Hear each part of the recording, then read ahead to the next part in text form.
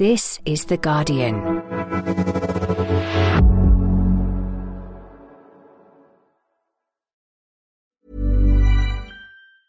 Wünschst du dir, dass dein Lieblingsnachrichtenpodcast nicht mehr durch Werbung unterbrochen wird?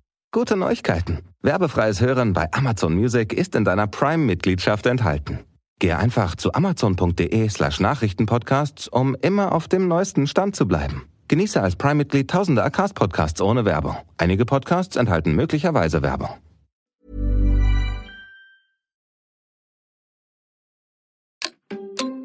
Just when you thought Boris Johnson would dominate this week's headlines, Rishi Sunak steams in with a press conference on his clown car of a government and its Rwanda plan. I will not allow a foreign court to block these flights. But will it be enough to silence his right-wing critics like Suella Braverman and the just-departed former Minister Robert Jenrick? And after 2 days of gruelling questioning in front of the COVID inquiry, what have we learned from Boris Johnson? We should have twigged. We should collectively have twigged much sooner. I should have twigged. Oh, OK, you're forgiven. I'm John Harris, and you're listening to Politics Weekly UK for The Guardian. Joining me today are The Guardian columnists Gaby, Hinsliff and Rafael Behr. Hello to you both. Hello. Hello, John. Right, in the course of today, each of you, by dint of what you do for a living, has been following the political news. Raf, I know you watched Rishi Sunak's sudden press conference. Gaby, for 2 days you've been forensically following Boris Johnson's testimony at the COVID inquiry. How are you both feeling in the intersection of emotion and politics after those experiences? Ready for a drink. Is that an emotion? That'll do.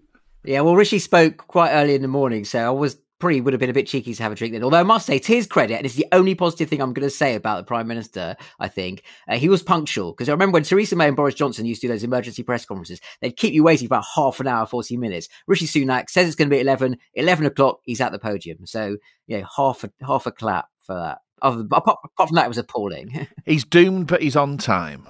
That may be his epitaph. Very tidy as well, apparently, yeah. It's not going to help him. Let's talk about the mess Rishi Sunak has landed in. At the start of this week, we did think that Boris Johnson at the COVID inquiry would be the big story in our innocence.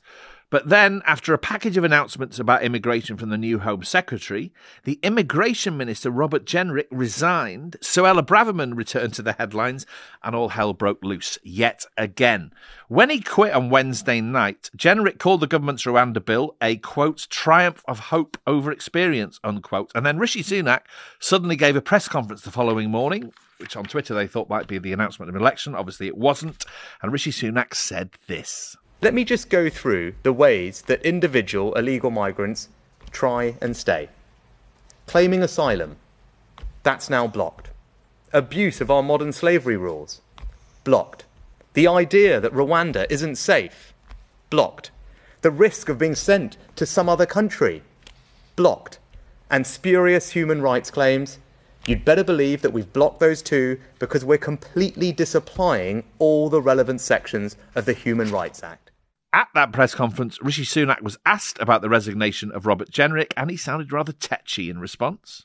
It's pretty clear that what we're doing is not only the right approach, it's the only approach, right? I'm determined to actually fix this problem, and the people who want to do something else clearly don't, because I'm confident this will work. There's no point having a piece of legislation with no one to send anyone to at the end of it, right? So that's what we're getting on with.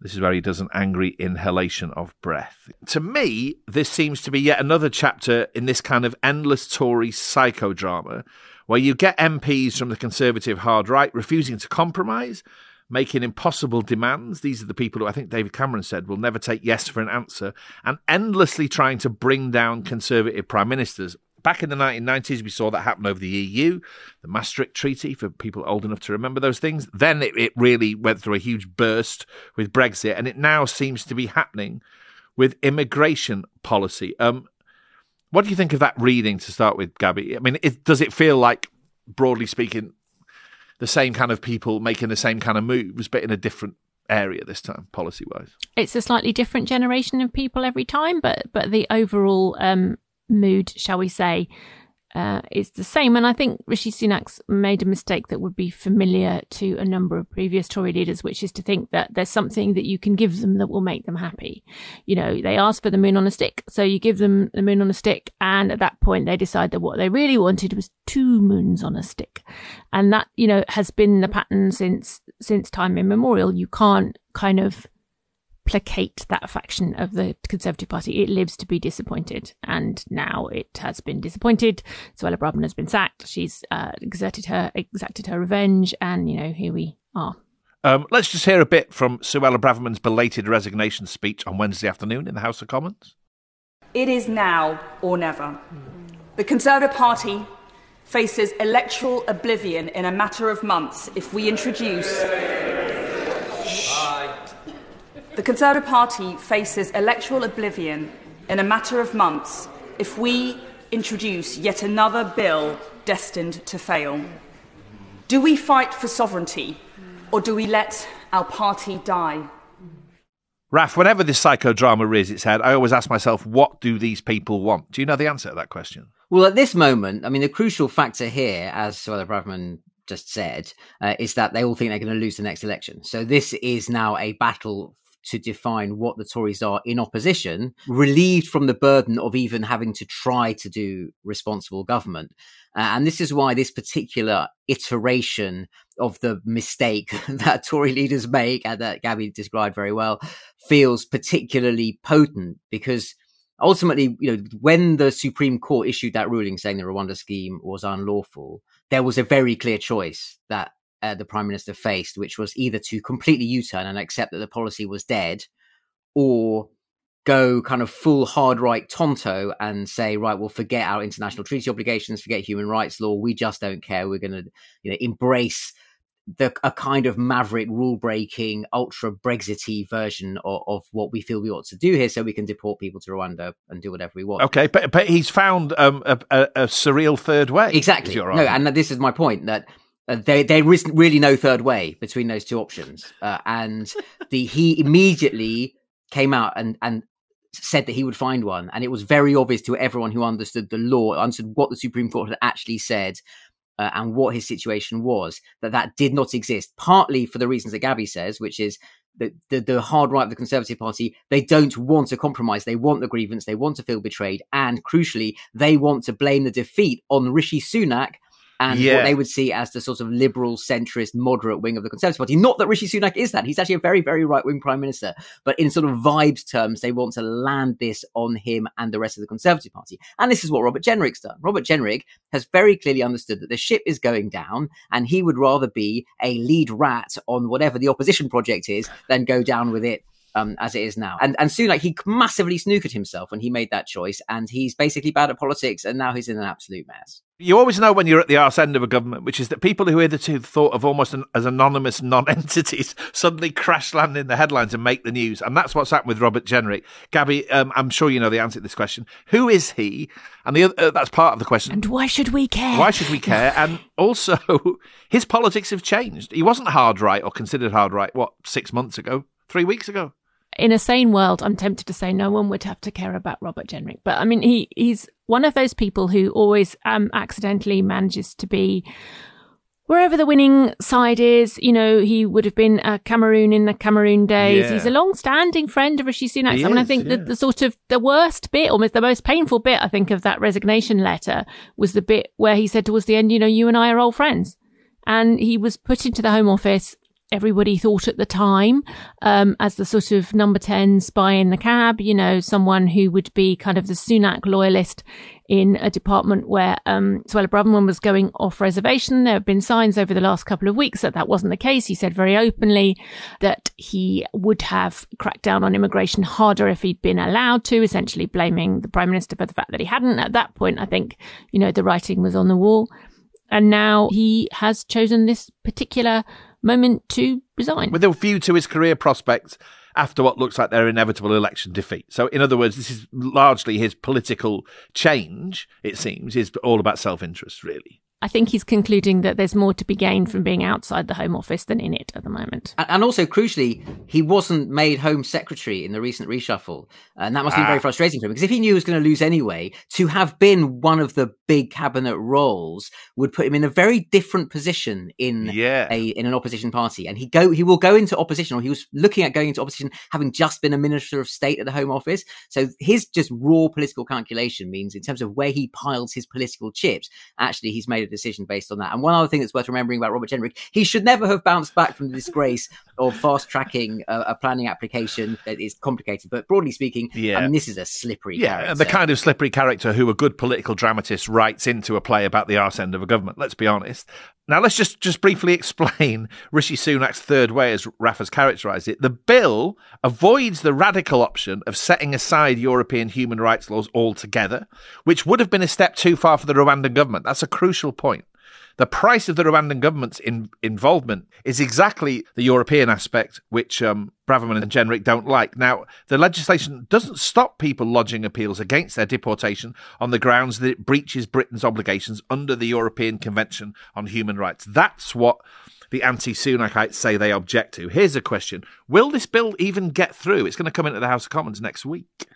It would be very unusual for it to fall at the second reading in the Commons when there is still the option for, if you start with the sort of one nation moderate, for want of a better word, wing of the Conservative Party that will object to what they see as currently drafted as essentially an attack on the rule of law by an overmighty executive, among other things, which it is, by the way, and I'm happy to explain why. They will probably want to bolster Rishi Sunak's position for fear of the whole thing completely unravelling, in the expectation that the Lords will do violence to the bits of the bill they hate.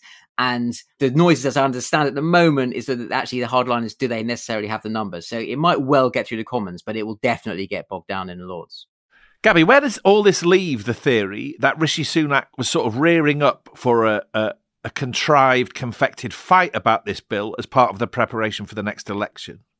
I mean, he's certainly got a fight, probably not the one that you would want to use as a launch pad for a general election campaign. And I think that's the trouble. You know, the Conservatives are still behaving as if immigration is an issue that they can weaponise against Labour, you know, an issue that wrong-foots the opposition and, you know, throws them into a quandary, but on which, you know, the government can be reliably on the same side as the voters. I don't think it is that anymore. I think it's now an issue that confounds and splits the Conservative Party, and an issue on which voters don't believe it anymore. I mean, if you look at the polling, most people do not think, whether or not they think the Rwanda plan is a good idea, most people don't think it's going to happen. They've been hearing for 3 years about how, you know, something's going to be done and it never is. And they just think it's all rubbish. It's all nonsense. And the fact that Suella Braverman has stood up and said effectively, it is indeed all rubbish and nonsense, and it is a sham, and you're quite right. The whole thing is just wildly unconvincing. Rishi Sunak has backed himself into a corner. And people were saying today, you know, it's reminiscent of the way Theresa May was backed into a corner over Brexit. Yeah. It is, except that wasn't, you know, Theresa May had no choice. Brexit happened. She had to do it. Rishi Sunak did not have to pick this fight over immigration that he's chosen to have and lost. Yes, this is quite sort of curb your enthusiasm politics, isn't it? Where you come up with a clever scheme to get one over your adversaries and then you come out of it much the worst. Yeah, there are two elements to this, I think. In electoral terms, it is true that there is a segment that is very, very agitated by this particular question, and that is a segment of, crudely speaking, working class voters who in 2019 were big Brexiters, might previously have supported Labour, switched to the Tories, are now undecided, but not that interested in Labour, but available to reform UK or might just stay at home. So, and the thing is, if you remember all the way back in 1997, which is there's so many reasons why this isn't that, but just in terms of what happens in electoral terms, only 3% of people voted for the referendum party. Do you remember that? But an awful lot of Tories stayed home, and in combination, that massively increased the damage that was done to the Tory party. And the danger of something analogous happening now is quite significant for the Tories. It could make the difference between just losing and getting absolutely annihilated. So you can understand why the Tories think, I can say it's all about Labour, but the most important thing is we need these particular voters to stay with us in the next election to avoid losing dozens and dozens of seats. Earlier in the week, we're still on immigration here, but in a very different way. The government tried to take control of the narrative with the new Home Secretary, James Cleverly, announcing that, among other things, overseas care workers will not be allowed to bring their family dependents to the UK. He announced the skilled worker visa minimum salary rising nearly 50% from £26,200 to £38,700, although it is said health and care workers will get some special dispensation. And perhaps most toxically of all, he announced that the minimum salary threshold for a family visa whereby a partner or spouse can bring their other half into the country is going to be raised from round about £18,000 to £38,700. So if you fall in love with someone overseas and you don't earn that amount of money, tough. You ain't going to get to live with them. That's an unbelievable thing for a government to announce, isn't it, Gaby? Yes, and I don't think they've thought through quite where the opposition to this is going to come from. You know, it isn't just the people that they would expect to be opposed to this. I think there are going to be an awful lot of Tory voters who suddenly realise that this means that when their daughter moved to New Zealand to live with her lovely New Zealand husband and their lovely New Zealand abiding children, that means that she won't now be able to come home unless she earns that kind of salary. It means that British people who have fallen in love with a citizen from another country won't be able to settle here unless they're earning what is, you know, it's only the top 25% of British earners who fall into this salary bracket. And I think once you start hearing stories of families split up by this, you know, grandparents who can't see their grandchildren, people who can't live in the same country as their spouse, you know, families divided across different continents, I don't think it's going to seem like such a smart idea anymore. I actually did quite a big in-depth article about 5 or 6 years ago about how cruel the consequences were of the old £18,000-ish threshold. You know, I met people whose children had never really met their fathers and all of that stuff. There were really, really awful human stories then, let alone what happens when it's raised to this extent.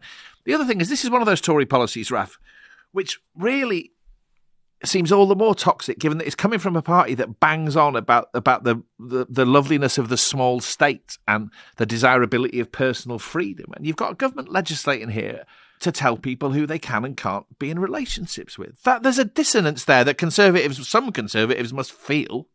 Yeah, and family values. I mean, this is the Conservative Party essentially legislating a line down the mattress in people's bedrooms on the basis that, you know, one half of the couple is foreign and not a UK citizen. And I think Gaby's right.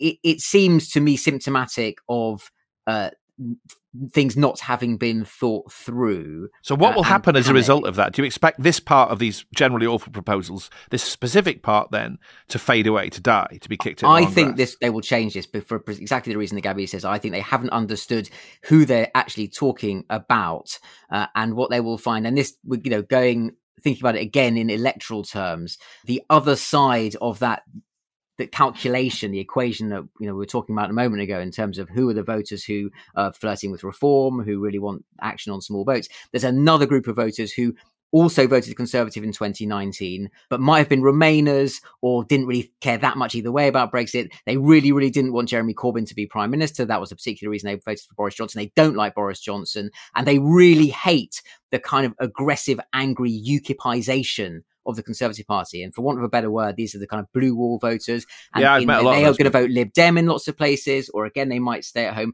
And they get how nasty this is. And even if they think maybe immigration's a bit high, this stuff does not play well, I think. And you will get Conservative MPs in places, you know, sort of Michael Gove's constituency, those sorts of places, who are going to be getting feedback from this saying, actually, this is really poisonous, what we're doing here. I agree with Raf, but I don't think it's just them. I think this measure falls into the same trap that government fell into in the same package by, you know, wanting to restrict care workers' visas and NHS workers' visas. You know, it's thinking that anything that brings down immigration is good. But the Tory voters, often the rebel voters, whichever kind of voters you want to say, who are worried about immigration, and there are small numbers, still a lot more that are worried about cost of living, but the ones that are really worried about it have a particular idea in their head of the particular kind of immigrant they don't want here. And it's not a care worker looking after their granny, and it's not, somebody's Spanish wife that they married before Brexit. Those are not the kind of immigrants they're obsessed with. It's very often someone who doesn't exist. It's this phantasm conjured up by GB News and the Daily Mail and all that about migrants who come here and claim benefits and who live by the tens of thousands in council houses, and all of those people who actually on close inspection aren't there. It's also not going to do anything between now and an election. So even if it did happen to reduce the net migration numbers, it falls into the category of things the Conservative Party can say it is doing with a view to changes that will happen in the future. And as Gaby said earlier, no one believes them anymore. So they're getting the maximum hit from doing something unpleasant with no discernible actual material proof to show that it's worked. Now, Raf, you said a moment ago that some of this agenda is motivated by Tory fear of Nigel Farage. Is he still in the jungle? I don't watch it anymore. I've boycotted it. He is still there. He's still in the jungle, yeah. He's still there. Well, he might get out earlier, but if he goes to the wire, then Sunday. Yeah, they're worried about him and his renewed profile because of I'm a Celebrity and the Reform Party and the damage the Reform Party might do at the election. But as we've said a couple of times already, this is also about what the Tories want to hit Labour with over and over again. That ancient kind of attack line about North London Liberals who want to open the UK's borders and all that. Now, Gaby said a moment ago that the sheer fact that it's rebounded already, this spectacularly shows that won't work. But I wonder, I watched shadow cabinet ministers this week being asked about their views on this, and they seemed as nervous and terrified as they always did. Steve Reid said that he broadly agreed with the moves on visa restrictions, certainly as far as the skilled worker visa minimum salary is concerned. And I heard Yvette Cooper on the Today programme being asked about this, and all she could say really was some of this stuff needed referring to the Migration Advisory Committee. They didn't have a clear position on it. I mean, this still terrifies the Labour Party, this stuff, doesn't it? And your heart always slightly sinks when you hear a Labour shadow cabinet minister responding to this stuff, because you know that you're likely to get a fair degree of equivocation. But I just don't feel this is as damaging to them as it has been in the past, precisely because it's now equally damaging to the Conservative Party. And I think the focus, they're no longer in a position where voters are looking for reasons to justify not deserting the government, or looking for reasons to sort of stay on board, or looking for reasons to worry about the Labour Party. It's flipped now. People are actively looking for reasons to support the Labour Party. That's the change, and they're actively thinking, well, I don't like that. I don't like what I heard there, but God, what am I going to do? I'm not going to vote for this shower of a government. So that's the flip that, wasn't true a year ago. Do you think there'll ever come a point, even after the election, when a Labour politician might say, come on, we've got to be honest with ourselves here, and toxic policies like these sit very awkwardly in a world in which the person who tells the pollster that they're very wound up about immigration goes to hospital and gets fixed by someone born overseas, and when they go into a care home, or one of their relatives does, they get looked after by someone born overseas. And there is an awful hypocrisy in the collective British attitude to this that at some stage might have to be called out, particularly by a centre-left party of government. Yeah, well, first of all, I'd say two things. One thing, this side of an election, what is available to the Labour Party is to turn it into a conversation about competence and say, well, whatever you think, clearly this government is messing up. And Yvette Cooper, I think, holds that line fairly she's quite well, good at actually. that. She's quite good at that. In terms of subsequently, I think it's certainly available as a position, and you'd need a very good communicator to pull it off. I do think the quid pro quo from that is the liberal left has to not flip out every time a centrist, moderate, centre-left Labour person tries to calibrate the position in recognising you need some kind of border control, and hear any single allusion to the requirement of any kind of sort of controls or limitations as just pandering to Tory policy, essentially sort of trotting after the hard right and indulging racism. So it's and you've seen this because actually Keir Starmer himself has articulated tentatively some of the things you just said in terms of actually what works with small boats is dealing with France, getting deals done. Basically, the problem is the gangs that are running this cross-channel traffic. They're awful people. And he got a very hard time from the left and from the Labour left and more widely progressive opinion, as if he was just being a kind of a Suella Braverman sort of light figure. And so if there's no slack, no quarter given to a centre-left argument on this, because it's always presented as basically red Toryism, it is very difficult to land that argument you just articulated. This is the trickiness of politics in the age of Twitter, or X, as we must now call it. Right, let's pause there for a minute. When we come back after the break, we're going to be talking about good old Boris Johnson and his appearance in front of the COVID inquiry.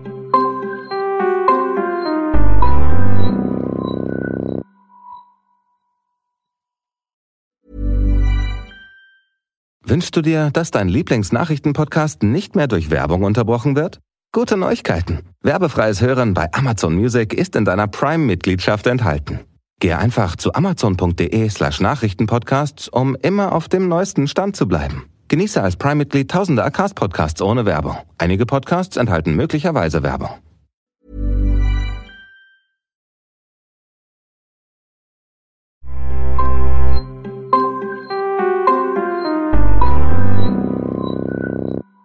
Welcome back. On Wednesday and Thursday this week, Boris Johnson, remember him, gave evidence to the COVID inquiry. On a purely human level, I think we should start by saying why the former Prime Minister testifying is so important and why this moment really, really matters to so many people. And that clearly is bound up with the fact that the death toll from COVID currently stands at 230,193. Anyone who writes about politics, I dare say, will have paid a great deal of attention to this. You must have both watched it. What did you think? I've watched 2 days of it now, and I have to say, I mean, there was a sort of small part of me that hoped it would be in some way cathartic. You know, not necessarily that you'd learn something new or surprising, because you kind of know everything you need to know really by now about Boris Johnson's performance during the pandemic, but that there would be some kind of sense of closure in watching him kind of held accountable for it. And really there wasn't. The whole thing is just empty somehow. It's the fact that he's so curiously unreflective. He doesn't seem to have really given much thought to what he learned or what he drew from that experience or what it meant to have run the country through, you know, the worst thing that's happened to us since the Second World War. Everyone else has kind of at least tried to sort of reflect a bit, and he just doesn't. I watched the TV news last night on the BBC, and it juxtaposed his appearance with interviews with people whose lives had been severely changed by COVID, people who have had and are still living with the effects of long COVID, people who've been bereaved. And as Gaby said, there was sort of an expectation within the way that coverage was put together of some sort of reckoning or catharsis or resolution. You know, that was the way this was all trailed, and it just didn't materialise. I wonder, you know, maybe this is just, you know, the sort of fourth or fifth aftershock of Johnson's premiership, and the one act of reckoning we've had so far in its own imperfect way was his resignation, and that's it. Yeah, I think the most revealing moment in 2 days of testimony was in the first 10 minutes, and that was when he started out saying, "I'm going to," with an apology of sorts. He articulated what, you know, was in the form of an apology, and he was then asked by Hugo Keith, the Casey acting for the inquiry, just to specify what exactly it was he was apologising for. And he couldn't. Yeah. That was the answer he found the hardest. He literally couldn't articulate what it was he was actually sorry for. And then after that, there were his self-justifications and, you know, this sort of pseudo-candor where he sort of tries to show a bit of contrition for the fact that things didn't go as perfectly as they might have done. I mean, but other than that, we didn't learn very much. And I think you're right. There was this sense really that actually the interesting bit now that everyone's got a settled view on Boris Johnson's character and what he's like, why he was bad at being prime minister. And then the interesting thing is the nature of the decisions they were having to take. It turns out to be genuinely hard. Actually, the balance between when you lock down, when you lift the restrictions, you know, the economic harm, stopping kids going to school, those were genuinely interesting questions for which we don't have answers. And asking him for his opinion or to explain why he thinks the government was rubbish at making those decisions doesn't get you any closer to that. So actually, I found myself thinking, I don't care what he thinks about this stuff. I want answers to those questions. You almost felt as if he'd been... Hold on, Gaby, because the listeners deserve to hear his apology or half apology or quarter apology. Let's hear him attempting to sound contrite. Could I say, by your leave, that I understand the feelings of these victims and their families, and I am deeply sorry for the pain and the loss and the suffering of those victims and their families. Right, sorry, Gaby, before Boris Johnson so rudely interrupted you with his apology, you were going to say... Wouldn't be the first to have been rudely interrupted by Boris Johnson. There's something about... The impression that you got was that somehow, I mean, the role of a prime minister in a crisis like that, they're not going to get everything right, obviously, and I was kind of ready to hear an explanation that said, look, these were incredibly difficult decisions and, there were no good answers to a lot of them. There were going to be terrible things that happened whichever way we jumped. And some kind of, I think that's fair. I would have accepted that. But instead what you got was, it sounded as if, the decisions were all being taken by some other adult in the room. And Boris Johnson was just sort of like this kind of giant man-child, kind of tugging on the grown-up sleeves when they were busy, saying, can someone explain to me why this stupid idea is a stupid idea? And instead of providing what you'd expect the Prime Minister to provide, which is a proper challenge and pushback and interrogating the evidence in front of you and saying, well, hang on, you said this, but what I've heard from NervTag says this. And, are you sure that's right when this was the evidence given to Sage next week? There's none of that. There is literally just floundering around and then saying, but, what I've seen on the front of the Spectator this week, or, someone I bumped into in the street said X, Y, Z, it's ridiculous. I think that's absolutely right, and a crucial point, that actually the thing in which he incriminated himself most in that testimony was the tacit admission that he wasn't leading at all. Every self-exculpation he gave consisted of saying this was everyone's failure collectively, this was going wrong. It was very, the fact it was hard, other countries were finding this hard as well. And it was all suffused with this sense that he was not actually leading the country at that time. His choice of words from time to time was quite astounding. Let's just hear a bit about Boris Johnson admitting that perhaps they should have realised the urgency of the looming pandemic before they did. I mean, just so you know, I look at all this stuff in which we seem so oblivious with horror now. I mean, we should have twigged. We should collectively have twigged. Much sooner. I should have twigged. That's real sort of Blackadder officer class stuff. That reminded me of, you imagine the famous General Melchett, played by Stephen Fry, talking about the Battle of the Somme. It twigged it would be quite as awful as that chap's. It was dreadful, dreadful stuff.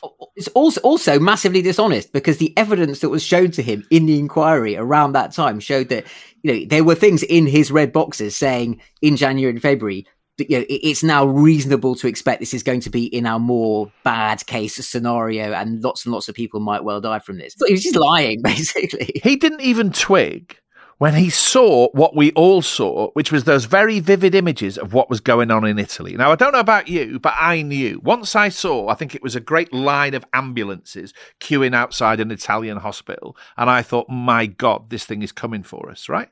And if you take him at his word, the Prime Minister of the UK thought, that doesn't seem to be anything to worry about very much. Good heavens. There was a very telltale moment in one answer when he said, was talking about what he knew at a particular time, and he said, insofar as I was paying attention. And I thought, yeah, that'll be why you don't seem to have got it. And it continued throughout. I mean, there's an understandable, in some ways, position that, and I think this happened to a lot of people, to be fair, happened to Sage as well. It happened to a lot of people at the beginning, where it took a while to sink in that what you were seeing was really what you were seeing. It was so enormous that it took a while to take in. Fair enough. But then, when he was asked about Eat Out to Help Out, for example, did it not occur to you that maybe sending people into restaurants in the middle of a pandemic would possibly be a bad idea? He said, well, it wasn't presented to me that way by the Treasury, like as if, how could I possibly be expected to know at this stage in the summer, after however many thousand people have died and we've been through one lockdown? How could I, a mere Prime Minister, have guessed that this might be possibly something to question? And it's just like, oh, well, fair enough then, mate. You didn't know. And an equally very revealing moment in recovering that January-February period when he's thinking, well, yeah, how was I supposed to know? He also cites as an example the fact that it wasn't politically salient. He said, no one had asked me about this at PMQs yet. I said, that's the thing you need to know. That's you're getting all the data. If you turned up at Cobra meetings, you would know some of this stuff. But because no one's asked him PMQs, he doesn't feel politically threatened by it. He said that explicitly. It wasn't on his political consciousness. He basically, I think was the phrase he used. And again, such a dereliction of leadership. It's unbelievable. Actually, it's entirely believable. You made reference to this a bit already, but what struck me watching it this afternoon was how vividly it demonstrated that he has just no notion of detail, right? Absolutely none.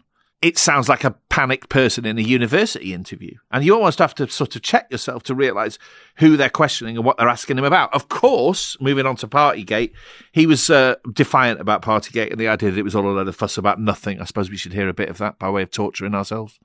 What can I do but again apologise for mistakes that we made in number 10? What I'm trying to tell you and to tell the inquiry is that I think that the characterisation, the representation there has been of what civil servants and advisors were doing in number 10 has been a travesty of the truth. They thought they were working very, very hard, which they were, and I certainly thought that what we were doing was, as I've said before, within the rules. Here's a question. I wonder where this all leaves us, Gaby. If you were one of the many, many thousands of people who lost loved ones during the pandemic, I mean, just if you're a member of the British public, all of us had, to a lesser or greater extent, trying and traumatic experiences during this period. What do you make of the last 2 days? I think, there were several points where the judge had to ask people in the public gallery to be quiet. Obviously, the relatives were finding it very difficult. Some people walked out. You could see that feelings were running pretty high in the room. And I think, that will be as true for people who were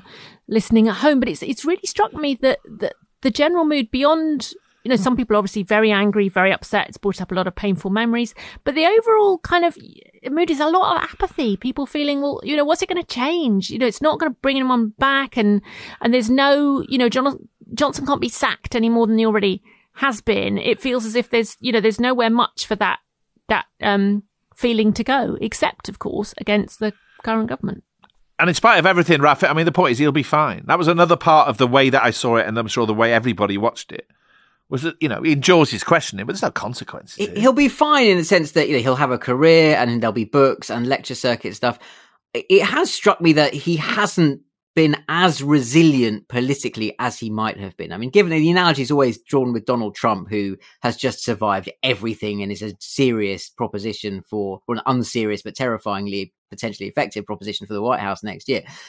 And there are a lot of people who would say never write off Boris Johnson. But I think for most people in public opinion, he's gone to a place you actually don't come back from. And Pache Nadine Dorries, who still thinks he's wonderful and, it should be in charge of everything again. That is, I think, a very, very niche position now in a way that wasn't necessarily predictable, even when Partygate was breaking and it looked like he was toxic. His capacity to bounce back is significant enough that you don't want to write him off. But he looked pretty written off, actually, I thought, in the last 48 hours. And it's Rishi Sunak's turn next week.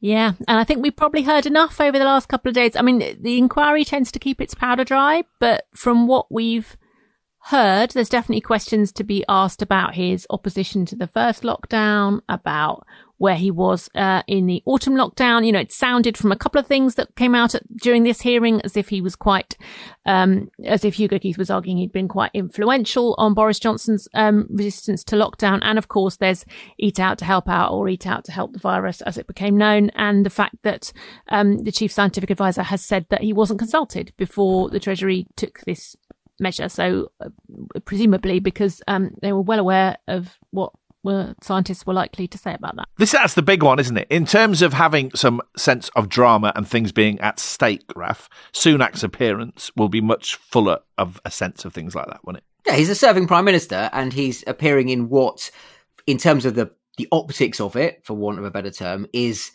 the dock. He's being questioned by a KC about decisions he made that might or might not have resulted in the tens of thousands of people getting very ill and dying. So that is necessarily, I think, politically more significant than relitigating the awfulness of Boris Johnson's political judgment and character.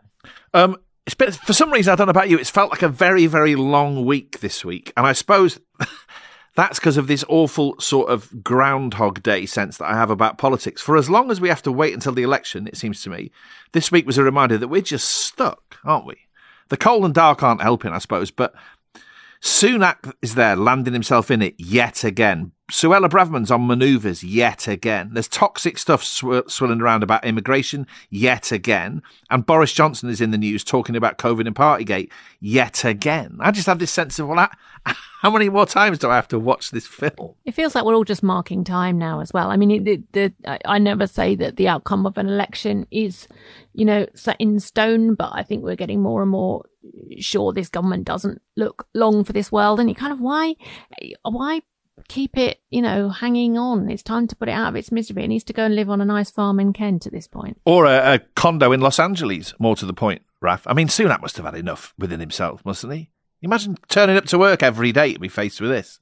I don't want to sound unnecessarily generous towards him. I don't really feel like that, but you know what I'm saying. His tone in the press conference that we talked about at the beginning, and which revealed something that we've seen in him before, and I know some Conservative MPs are a bit worried about, that slight sense of resentment that British politics collectively is being ungrateful for the hard work that he's put in on its behalf.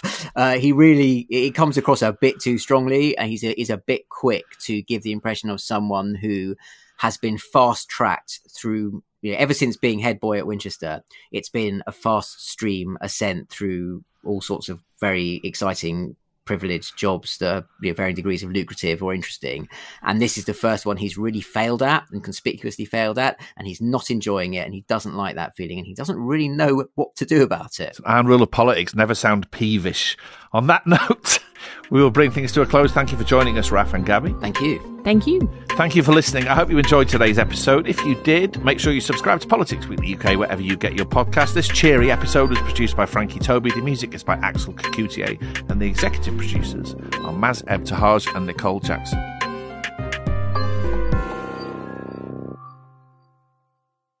This is The Guardian.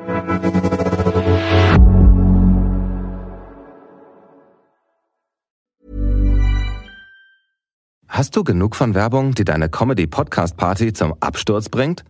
Gute Nachrichten. Werbefreies Hören bei Amazon Music ist in deiner Prime-Mitgliedschaft enthalten. Geh einfach zu amazon.de/comedypodcasts, um keine neuen Folgen mehr zu verpassen. Genieße als Prime-Mitglied tausende Acast-Podcasts ohne Werbung. Einige Podcasts enthalten möglicherweise Werbung.